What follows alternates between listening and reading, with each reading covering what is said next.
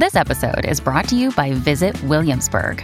In Williamsburg, Virginia, there's never too much of a good thing. Whether you're a foodie, a golfer, a history buff, a shopaholic, an outdoor enthusiast, or a thrill seeker, you'll find what you came for here and more. So ask yourself, what is it you want? Discover Williamsburg and plan your trip at visitwilliamsburg.com. And, well, it's Friday, time for the wrap, and this week we're going to do it a little bit differently.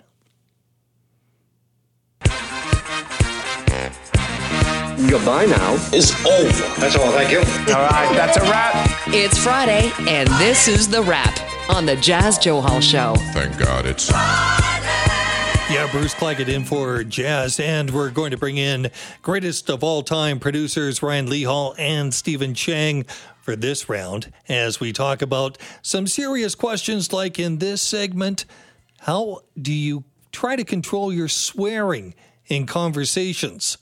Yeah. Dropping the F-bomb, trying to avoid that, trying to avoid bad language, especially if you work in radio.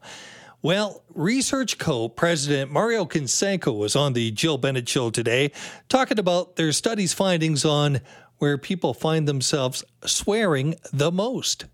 We do see that we're more likely to swear when we're in conversations with friends. We're more likely to hear people swearing when we're in conversations with friends. But what's interesting about the numbers is we see a little bit of a trend when it comes to swearing at work.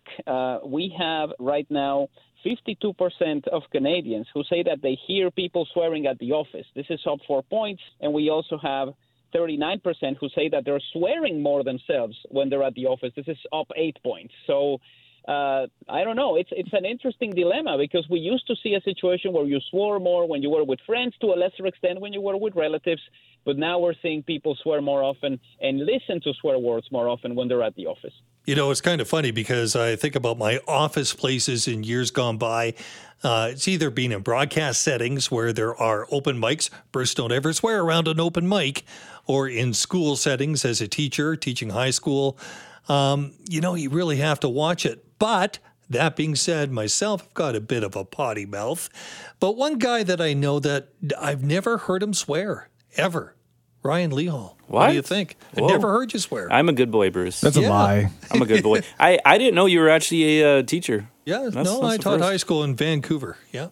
I will also say as well, you are the only host that actually calls us the GOAT producers. I mean, we write it in the rundown every time. Jazz just refuses to read it, so I do appreciate that. Yeah, we didn't expect you to do that. That's actually very flattering. I don't play favorites, right? I mean, you could say it. The fact that you said it is your favorites. So swearing. No, seriously, I have never heard Ryan drop any sort of swearing. I can't really do it right now. I mean, no, I know, but what are your thoughts on it? You know, I think that when you do work in broadcast, I think we're kind of notorious for using, some colorful language in the producer's pit and whatnot. I will say, though, with what Mario was saying, I do think people are more likely to do it with their friends and with people they are comfortable with. If you're talking to a stranger, you're more likely probably not going to drop those few words here because, I mean, you're kind of wondering, what are they going to think? I don't know this person. I just met them. It could also be, a pretty serious conversation. Could be something really casual as well. But no, for sure, in terms of swearing, Steven behind me here is pretty notorious for it. And I don't know. Hey. Well, I pick and choose my my moments, Ryan. So don't go around here just like falsely accusing me. Wow. I don't know. Today when we were talking about the segment, you were letting go a few words here and there. So. And do you have any proof of that, sir? No, I didn't think so. No. Bruce was there. I don't know Jerry if I was want to get involved. But I have to, I guess.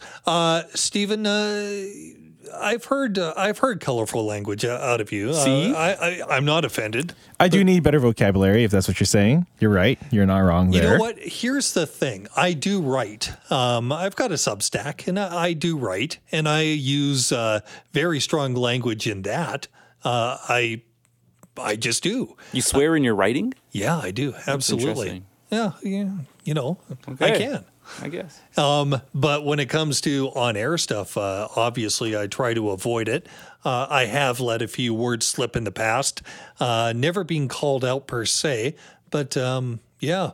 Now, Stephen, I've never heard you come close to dropping any blue language on air. But, Well, first of all, I don't want to lose my job, Bruce. This is still a professional environment when the mic is on. But behind the scenes, sometimes, like, especially when we work in the radio industry and media, we can get very comfortable with one another, especially in an environment that we work in. Or maybe we're just one of those rare workplaces where you can just let things fly here and there, as long as we're not offending anybody. I'm one of the types of people that like to believe that profanity can be used in sense to, like, I guess to just add emphasis to humor or just add like emotions to like things that we say. But obviously, again, it depends within the context of what we're talking about. Well, absolutely.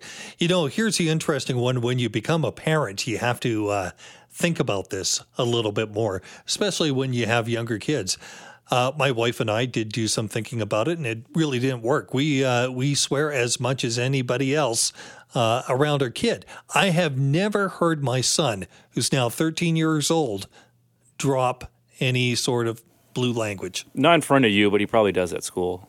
You think so? I would think so. Probably. You think you think Steven and I at home would be swearing? No, maybe at school? Yeah, maybe. But he wouldn't get in trouble. That's the thing, We wouldn't be really all that upset.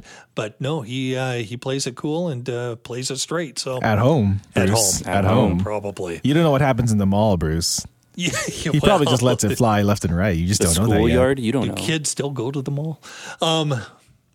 Yeah, no. They do. Okay. I don't know.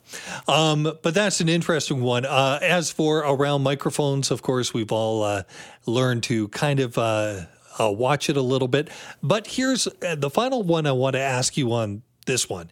If you don't swear that often, but you use a couple really prime times to drop the F-bomb, I think it can be extremely effective. And I've done that even in board meetings back when I had a real important job, where you can actually use that language, drop it, and boy, everybody listens. Ever found that? Well, now that you mention it, Bruce, we've never heard you swear at all, but then it's nice to know that in board meetings you turn into bad boy Brucey. But it does make sense, like when you use the F word is one of those words where it's just, there's just so much power into it, especially when you're angry. Like you just let it out and it just adds so much more weight into the point that you're trying to make, I think. But, I mean, I will say as well, hey, Will Smith does not swear in any of his rhymes, in any of his songs, any of his rap music. Why? Because I'm pretty sure he was talking about it with his mother, and his mom said, hey, if you need to swear to, like, emphasize your point, then you probably need to figure out a different way to say it, right? Yeah, I'm not a big fan of Will Smith. You don't like his music? No, not at all. Brucey. Even before the incident. And me, he's just, yeah, no. Interesting. Learning a lot about you. We're going to continue with this. We're going to continue with the rap. Ryan Lee Hall and Steven Chang and myself. We've got another big, important question coming up.